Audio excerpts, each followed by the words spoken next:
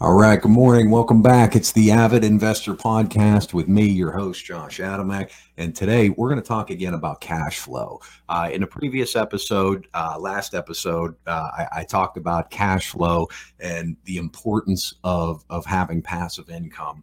And today I'm going to dive into the details on how to create cash flow and how to create passive income. So reason for that, first off, yesterday I was down in town in Pittsburgh having breakfast with a friend. Shout out to Yuri and Yuri's Jewelry. If you guys don't know Yuri, hands down best jeweler in town. Give him a follow on Instagram. It's Yuri's Jewelry. Let me see here. Yuri's Jewelry. Check out their website, call them, make an appointment, stop down. If you guys are looking for watches, engagement rings, a custom piece, Yuri is your guy. Trust me, you won't go wrong with Yuri's Jewelry. So anyways, I was in town. Yuri and I, we were having breakfast. We were catching up. Had a great meal, had a great time. We're just talking about business and strategies and things like that and opportunities. And Yuri brought up the podcast, not particularly my podcast, but another podcast that he was listening to. And he had said, these these podcasts are great. There's, some good information out there. But he had mentioned, what he's seeing is a lot of ideas. This is what can be done. That's what can be done. But what's missing is the details on actually how to do it. So what I try to do with my podcast is provide the concept and then the resources that will allow you to do what's been done, to do what I've done, to do what we've created, and grow your business and create your portfolio, manage your portfolio, create your investment type business. So that's what I try to do with this podcast, the Avid Investor Podcast. So again, thank you to Yuri. Thank you for the input. Thank you for the feedback. And if anyone else has feedback on something that you'd like me to cover, something that you'd like me to dive into greater detail, or a topic that I haven't covered yet, please send me a message, reach out, call, text, DM, whatever. Hit me up. Let me know. I welcome the feedback. I appreciate the feedback, and it's only going to help me, get better and provide more content and more value for you guys. So that's what it's all about here. So anyways, back to cash flow.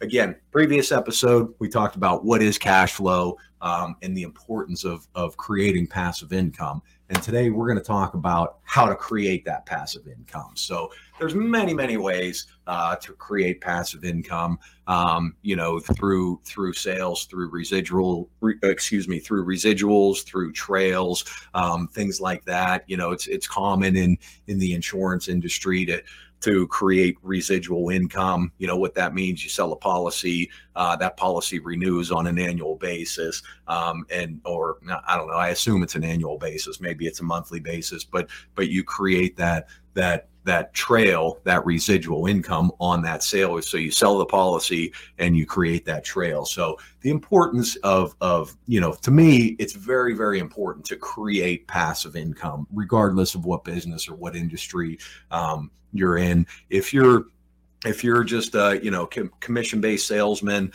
you always got to work, you always got to sell, you always got to get that next customer, get that next close in order to fuel your lifestyle and feed your family. But if you're in a business or in an industry where you can create passive income, create residual income, that's where it's at, man. I mean, no, hands down, no questions asked. It's all about passive income. It's all about residual income. The sales are great. The sales are what feeds you today. But the passive and the residual is what feeds you and feeds your family and fuels your lifestyle for years, months, years, decades to come. So, again, very important to create passive income, very important to create residual income. The way we do it is through cash flowing real estate. My preferred our focus, my preferred investment strategy is single family homes. So you guys already know this, but the way we do it is we operate under a private equity model where we work one-on-one with private and institutional investors to create and manage portfolios. And what that does is that allows our investment partners the ability, it gives them the ability to own real estate, to get all the benefits of owning real estate. Well, my company, Avid, as the managing partner, does all the work. We create the portfolios, we source the properties, we stabilize the properties, we lease the properties, we do the day-to-day management, we handle the turns, we do all the back end, office, all the accounting, QuickBooks, source, we have our accountant do the tax returns, things like that. So it's a truly passive investment for our investment partners. For our management company, for our side, it's work. I mean, we do all the day-to-day that comes along with it, but in turn, we're creating passive income. We're creating cash flow through the private equity model. So that's how we do it. Traditionally, the more traditional way to go about it, or the more common way to go about it, I should say, is go out, buy a property, fix it up, refinance it, whether you buy cash, whatever. So typically, if you're new starting out in this business, you're green, you're like me. When I was 20 years old, I saw an opportunity in real estate. I was in the automotive industry, and then I saw what was being done what could be done in real estate and owning real estate. And from my early 20s, I was hooked. Learning the business and realizing that I could own assets that other people paid me to live in, and I own the asset. I got the cash flow, I got the equity, got the tax benefits, the depreciation. So when I started in this business, I'm gonna tell you about that, because that's common on how most people get started on the active side. So as an investor, let's talk about that for a minute. When you want to invest in real estate, there's typically, two ways to go about it: active investor, passive investor. Active investor is someone that is going to go out, create and manage a portfolio. Someone that's going to go out and buy a property that's going to fix it up, maybe not fix it up yourself, but you're still going to manage the general contractor, the handyman, the turns, the cleans, things like that. So that's the active investor. A passive investor would be like one of our equity partners that invests into a portfolio, while Avid, as the managing partner, does all the work. So active investor, passive investor, and active investor. So we're going to talk about the active side first. So assuming you're like I was in my early 20s, you're like, hey, this real estate thing seems pretty cool. I think I want to do it. I want to buy a couple of properties. I want to create a little extra cash flow. I want to create, something for the long term. So how do you go about doing that? First, step one is you got to hone in on what type of investment you're going to look for.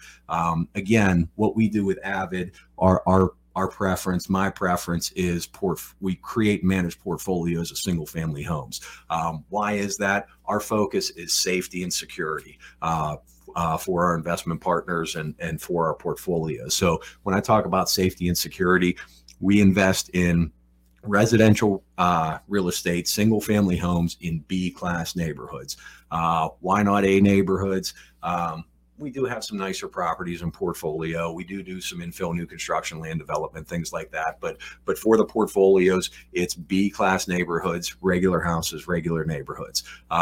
And when I say B-class neighborhoods, it's median price points for our area, for whatever part of city or whatever part of town you're in. It's median price points. So I know the market's crazy right now, but the median price point in Pittsburgh is somewhere right now, around $200,000. Last time I checked, it was like 183, 183.5 was the median price point.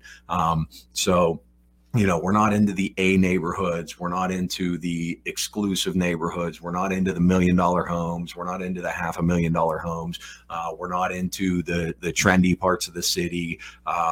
We're just regular houses, regular neighborhoods. So a definition that I always use is, we buy grandma's house.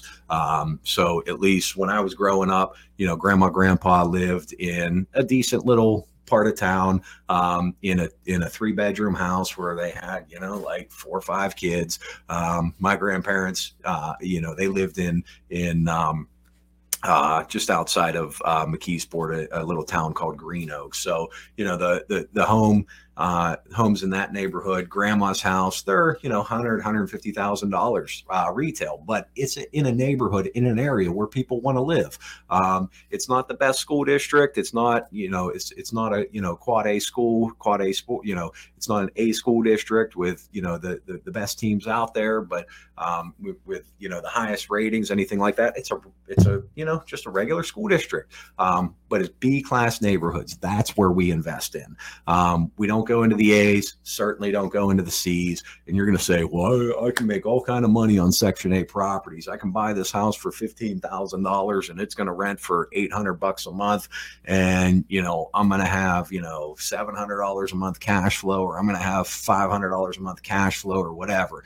And I will remind you that everything looks good on a spreadsheet. We have had some Section 8 properties, some lower income properties, some C neighborhoods. When I started investing, that's where I was. I was in the C neighborhoods. The C neighborhoods, they can be good for cash flow. They also tend to be management intensive. You have a lot of turns, you have a lot of repairs, you have a lot of chasing for non-pays, things like that.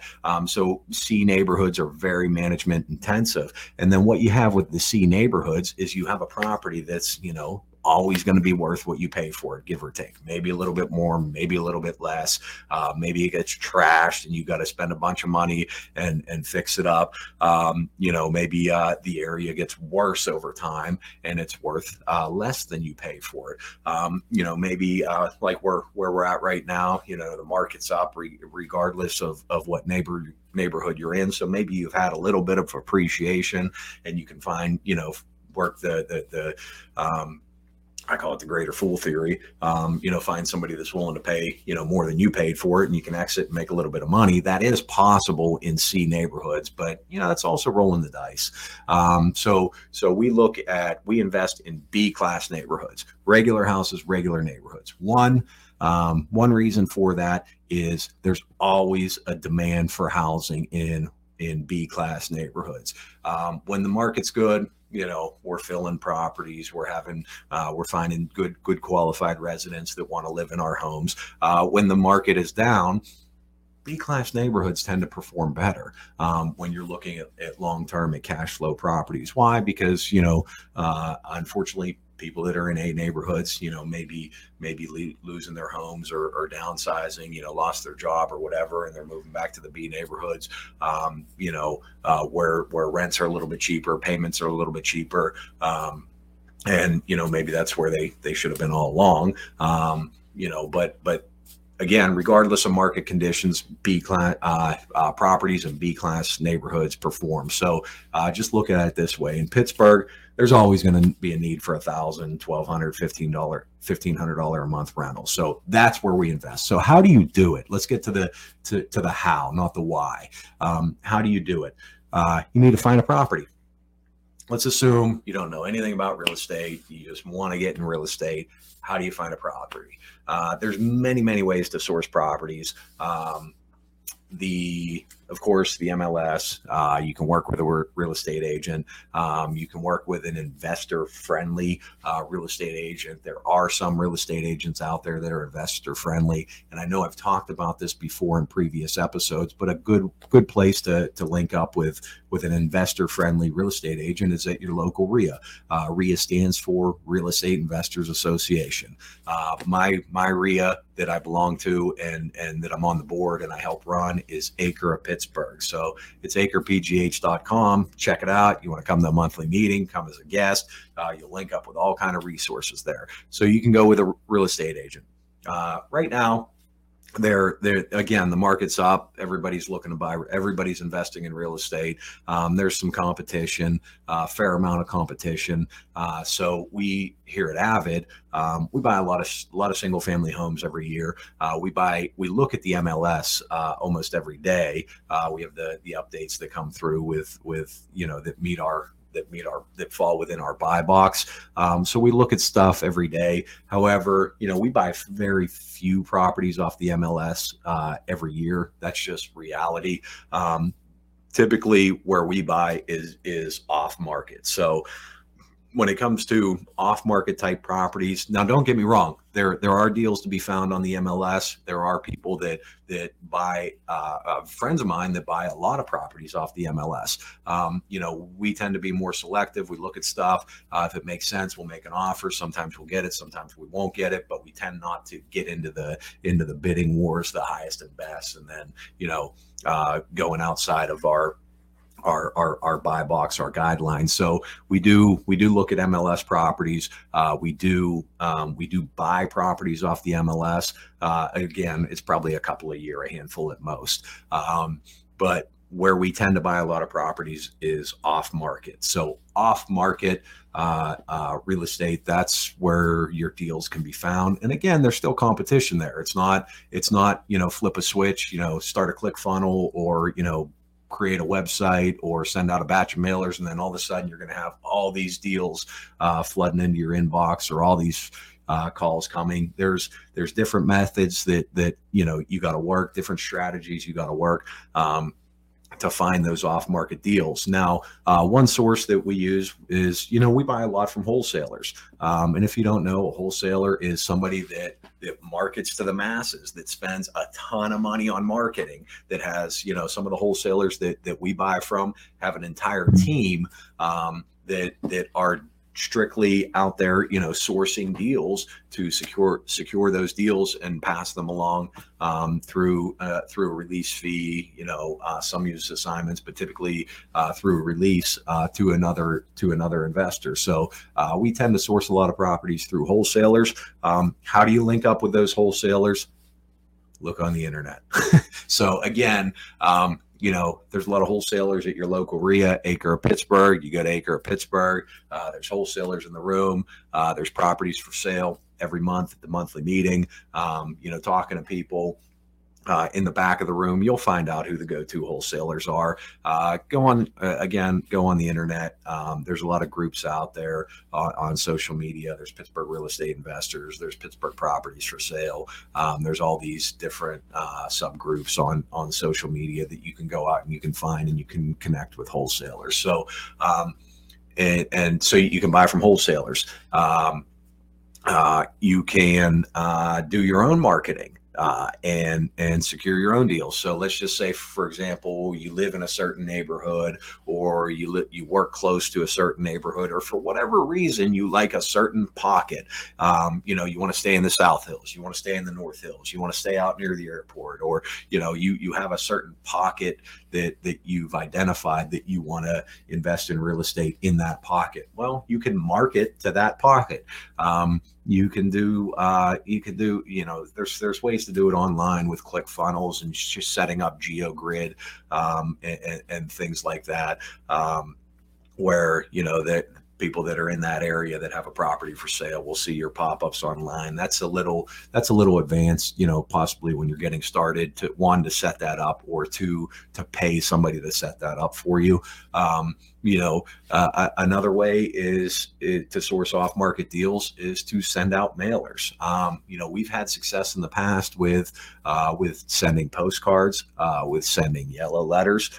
Yellow letter is a letter that goes out. It's printed, but it looks like a handwritten yellow letter that says, "Hi, my name's Josh. I'd like to buy your house," or whatever the canned message is. I see you own the home at 123 Main Street. I buy homes in the area, and I'd like to make you a cash offer to purchase your home. So you can send that out to your target area.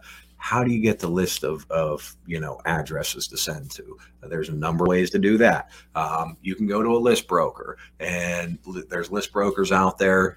Again, just Google it, find somebody with some good reviews. I don't have a go-to list broker. I've used a couple in the past. But you can go to a list broker and you can say, hey, give me all the single family homes in this area. Or if you want to buy duplexes, you want to buy multi-units, give me all the duplexes that are in this zip code. Give me all the multi-units, all the 4-unit plus apartment buildings in this zip code. Whatever your criteria is, give them to your list broker. The more detailed you get on your criteria, the more it's going to cost you per lead. If you just say, give me all the addresses in 15237, that might be, 2 cents per address or 5 cents per address, or whatever that number is. If you say, I want all the homes in 15237 that have the owner that has had the same owner for 15 plus years, where the tax bill goes somewhere other than than that address,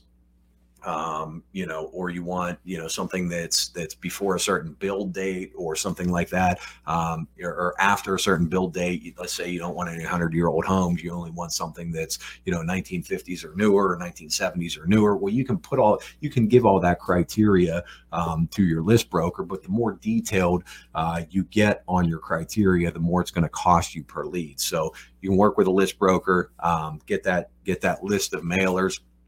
And you can send them postcards. You can go to yellowletterscomplete.com or, any other website that does, bulk mailers, and you can send the mailers out through that ways, to those leads. I will warn you that when you start sending mailers, one batch of mailers isn't going to get the phone to ring off the hook. There's typically, between 3% and a 10% response rate. So, if you just do the math on, however many mailers you're going to send out, how many calls you can expect. Typically like a 3 to 10% response rate. And again, that depends on market conditions. That depends on how many mailers that person is already getting from other investors. And, you're not going to be the only one sending the mailers. I promise you that. So, we go to the post office, we own a lot of properties, but we get a stack of mailers, not a stack, but we get a handful of mailers every week from, people that want to buy our properties. Why? Because we fell under their criteria of mailers. So send out your mailers. It's very important. Follow up is very important. So you send out one batch of mailers, you send out 1,000 mailers. Your response rate might be X, but follow up is key. So there's different systems that people teach and people offer, but it's the thing to know when it comes to mailers is it's better to mail to 1,000 people 5 times as opposed to mailing to 5,000 people 1 time. So follow up is key, and have your system in place. Send out a letter, send out a handwritten yellow letter, or send out some sort of letter. Follow up with a postcard, follow up with another postcard, or, have a system in place where you're going to send out, 5 or 6 or 10 mailers to that particular, batch, that particular address. And again, it's better to send, 5 mailers to 1,000 people than 1 mailer to 5,000 people. So focus on your mailers and follow up. Depending on what contact information you can get, you can from your list broker, you can send a mailer, you can follow up with a postcard, you can follow up with a phone call or a text. You got to watch, full disclosure, you got to watch the do not call list. I mean, you can get in some trouble, if you're calling people that are registered on the do not call list. So something to be cognizant of there is watch what you're doing. There are regulations in place, where rules and regulations in place where you can get in trouble for soliciting. So careful with that, but send your mailers. Another, of course, calls as well. We talked about mailers.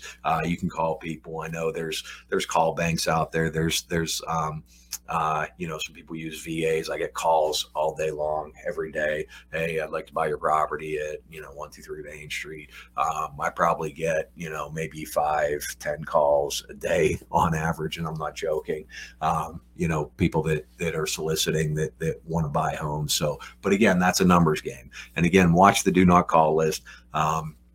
But if you're making calls, you can do it the old school way, where you can just pick up the phone, block off an hour, 2 hours, 3 hours every day, and call as many people as you can. And again, with that, follow up is key. So it would be better to call 1,000 people 5 times as opposed to calling 5,000 people 1 time. So follow up is where it's at.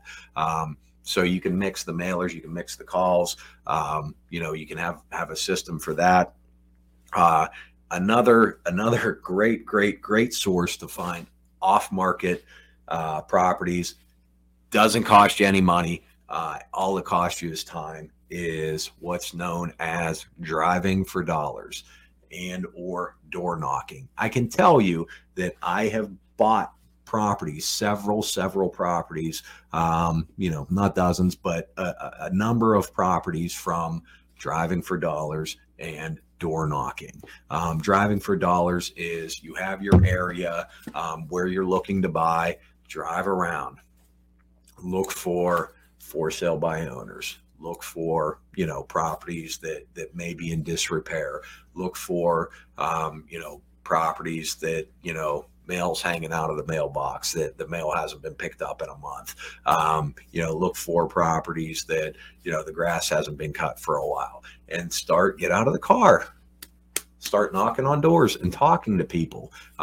If the property is obviously vacant, it's likely that nobody's going to be home. Somebody might be there, but nobody that you want to talk to is going to be in that home. But if you start working the neighborhood, knocking on doors, if you start walking around the neighborhood, you'll be surprised at how many potential opportunities you'll see walking a neighborhood, street by street, block by block, as opposed to, driving through that neighborhood at, 15, 20, 25, 40 miles an hour, whatever the speed limit is. When you slow down, take the time, walk through the neighborhood, you see far more opportunities. And what you can do, what you can accomplish with door knocking and walking neighborhoods is talking to people, talking to neighbors. I promise you, every neighborhood has the grandma, the little old lady, the neighbor that knows everybody's business. So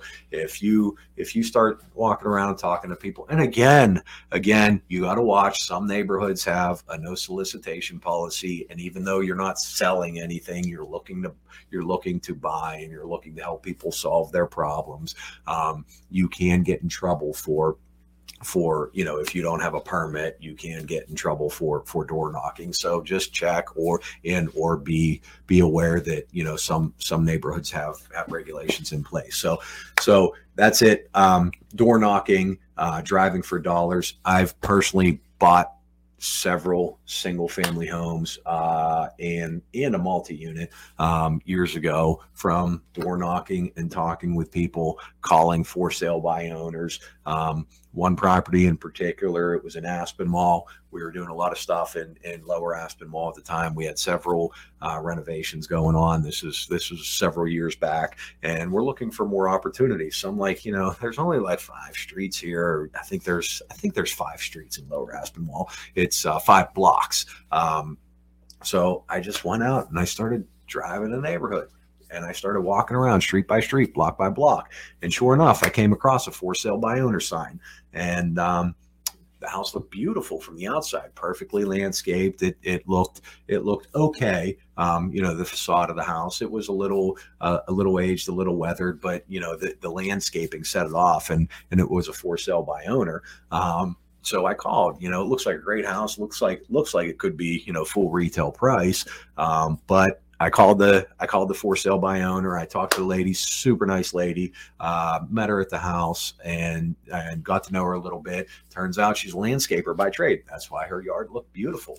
She had retaining walls, trees, flowers, all kind of stuff. Looked beautiful. Go into the house. It needed a full renovation. So it looked nice from the outside, but once you got inside, it needed work. It was priced as a for sale by owner, priced appropriately. So we ended up, we didn't end up buying the home from that seller, but we planted the seed from the seller. Shortly after that, 3, 4, 5, 6 months later, something like that, the home ended up going back to the bank through foreclosure. The banker called us because we were in contact with the seller. Banker called the seller, we built that rapport, built that relationship. The seller said, here, call this guy. I think he'd like to buy this home. So we ended up buying the home, from the bank after the foreclosure. The bank, wouldn't allow us to purchase the property from the seller pre-foreclosure. They were already, too far along in the process or whatever. So anyways, we ended up getting that deal through, door knocking and driving for dollars and talking to people. That lead cost us nothing other than time. So that's how you find properties. And I know I'm getting into a lot of details here, but there are a lot of details when it comes to creating passive income. So that's how you find the properties. Now, how do you finance the properties? How do you pay for the properties? How do you fund the deal, fund the transaction? That's another aspect of the business. So you've got your property, and before you start making cash offers, you want to have your financing lined up, your funding lined up. There's many ways to do it. There's bank financing. If you're buying a property that's distressed, that needs a lot of work, bank financing out of the gate may not be the best method. You can pay cash for the property if you have piles of cash sitting around. And again, this is assuming you're on the active investor side. You can pay cash for the property. You can stabilize the property. You can refinance it. Responsibly refinance it. Take that cash out to buy more properties, assuming you're not just sitting on tens of millions of dollars where you just want to place it in real estate. So you can bank financing is one way to finance these properties. Paying cash, obviously, is the quickest and easiest way to pay for these properties if you have the cash available. Some people use like a home equity line of credit, or something that they have, that they own other assets, or they own real estate. And I'm not suggesting any one particular method. I'm just telling you ways to go about doing it. So some people use a home equity line of credit and are okay with putting their home up as collateral in their investment properties. So that's another way to do it. Hard money lenders. If you're young, like I was, just starting out, you have okay credit, you have maybe little or no money. Hard money lenders are a great source. Hard money lenders, private lenders. A hard money lender is someone that's in the business of lending money, secured by an asset, with typically with hard money lenders, it's asset-based lending. A lot of hard money lenders will require you to put a little bit of skin in the game, some of your own cash in the deal, depending on the strength, one, of the borrower, and two, the strength of the deal. It's more asset-based lending. So hard money lenders are in the business of lending money in investment real estate. It's high interest money. It's short-term loans, but it allows you to get into the business, get the deal done, and get the property, get the project secured, stabilize the property, and then typically go to either sell the property or go to the bank and refinance the property. And I know there's a lot, some people are like, well, I'm not paying those rates. I'm not, that's crazy that he wants, X, interest rate. He wants 12%. He wants 10%. He wants 15%. He wants, they want points. They want, this fee, that fee. Well, guess what? When it comes to lending, when it comes to hard money lending, it's a line item on the spreadsheet. If your deal supports the cost of the financing and there's still margin, there's still spread, there's still equity, look at it that way. It's a cost of doing business. If you have no money, or little money, it's a way for you to get into the business. It's a way for you to start to build your portfolio. It's a way for you to, start creating your passive income and your cash flow. So hard money lenders are a good source. Private lenders are a good source. If you have a friend or an aunt or an uncle, or someone that that is looking for passive investment type opportunities, they can become your bank, where they can lend you money either through a partnership or through a acting as the bank, holding a note and a mortgage against the property. I've worked with a lot of hard money lenders in the past. I've worked with a lot of private lenders in the past. And then another way to go about doing is through like we do through equity partnerships.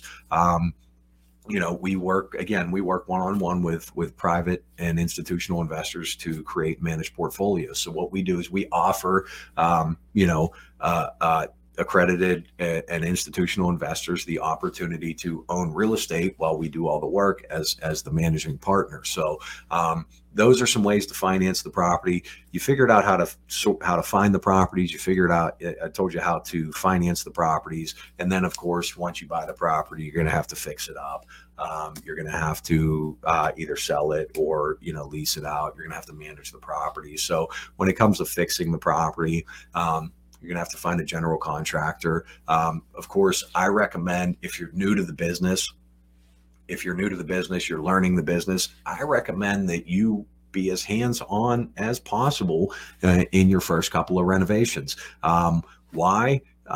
Because I think it's very important to understand the process. If you don't understand construction, you don't know construction, you absolutely need to learn construction and understand construction. And I'm not saying you need to learn how to rewire an entire house. I'm not saying you need to learn how to replumb an entire house, but you need to understand the process and learn the process, everything that's involved with construction and renovation and things like that. So I recommend you be hands-on as possible. When I was buying my first, when I was investing, building my portfolio at first, I was very hands-on. Now, granted, I wasn't doing full gut renovations. I was doing a lot of paint, kitchens, bathrooms, some exterior stuff, some flooring, some cosmetics, but I was very hands-on.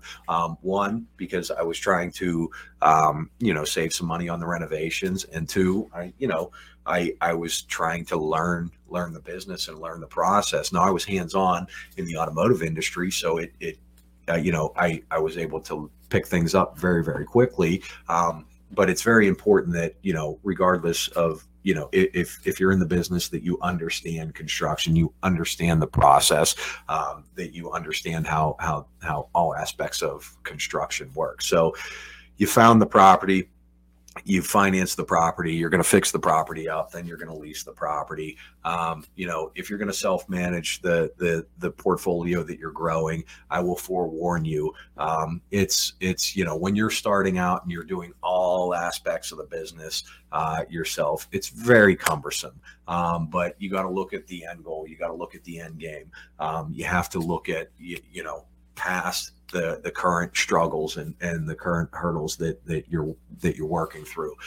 You got to look at the long term. So when you're starting out, you got 1, 2, 3 properties in portfolio, and you see that you got some turns that you're dealing with, you got some repairs that you're dealing with, you got a property that goes vacant, and you have two homes in portfolio. It's like, oh shit, you got a 50% vacancy. Well, that sucks. But you got to look at the long term.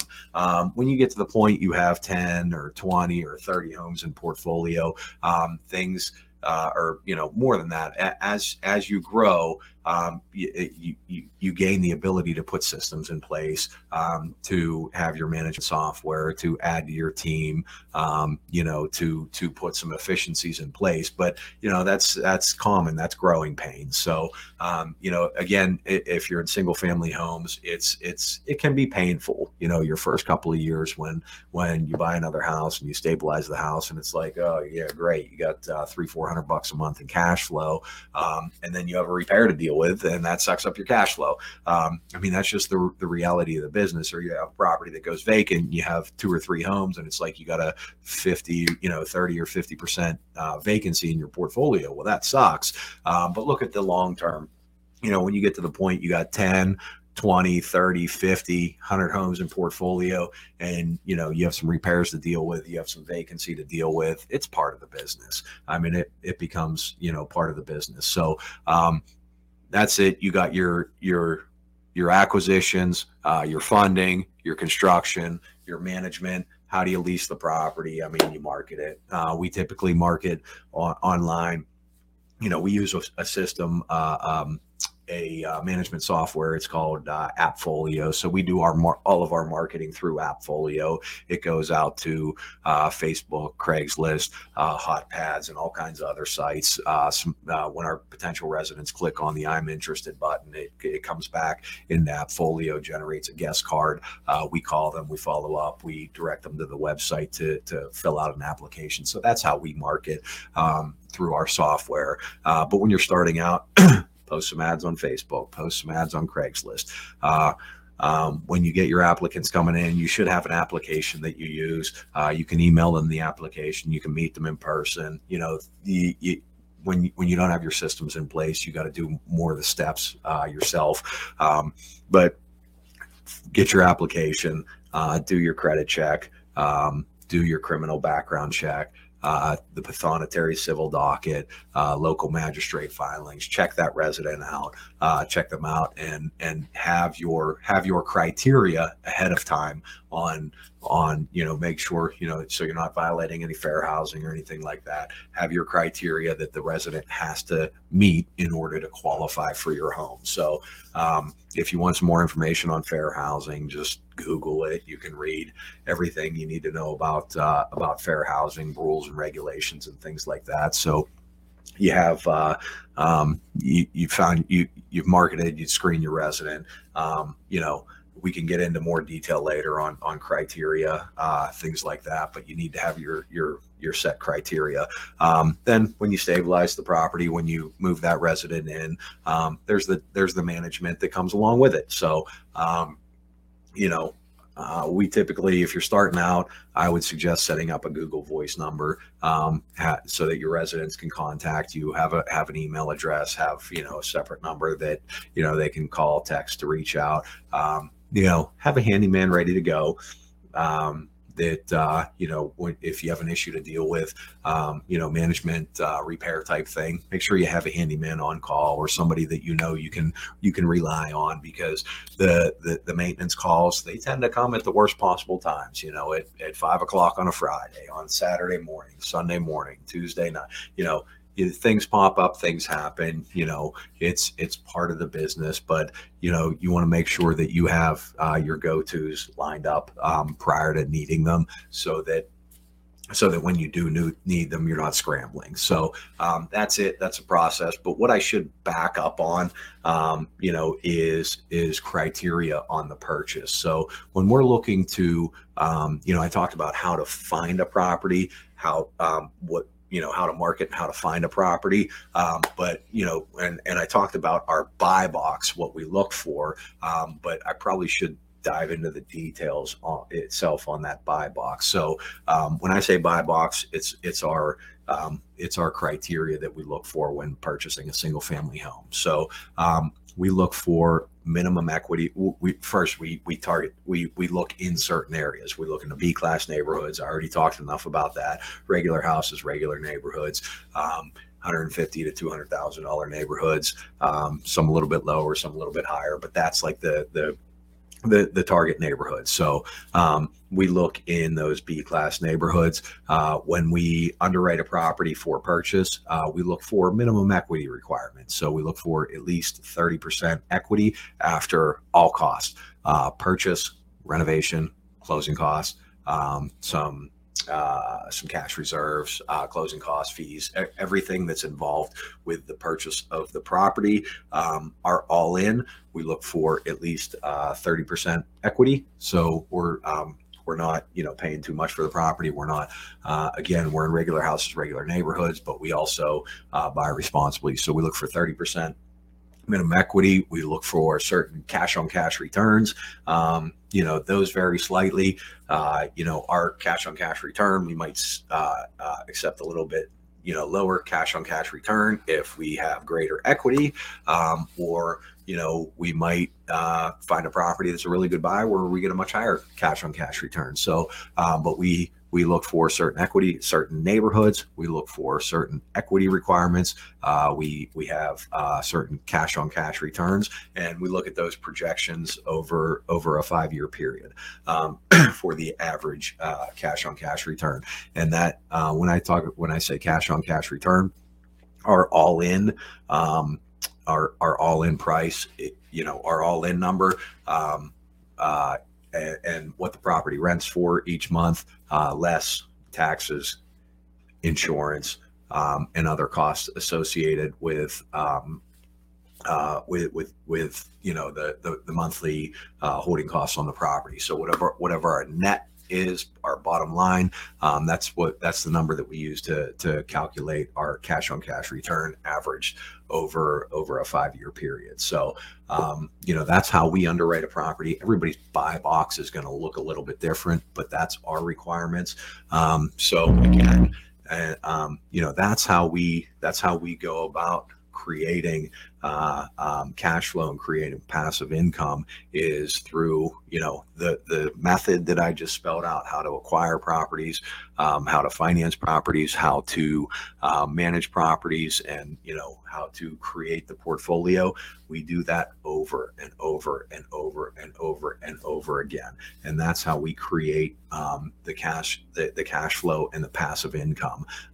So again, I know I went on, with this message, with this podcast, but there was a lot of things that I wanted to cover when it comes to the how-to of creating cash flow and creating passive income. So my hope is that you found value in this message, that you found value in what I laid out for you today. And again, the only thing I ask in return is share this with someone that can benefit from this message. So, and again, give me some feedback on the content that we're providing. Let me know, what you want me to dive into in greater detail. Let me know what topics, what subjects you want me to cover, and, help me, serve you guys better. So thank you for tuning in. I appreciate your time and listening, and again, doing this for you guys. So, let me know what you want me to dive into and provide more information on. So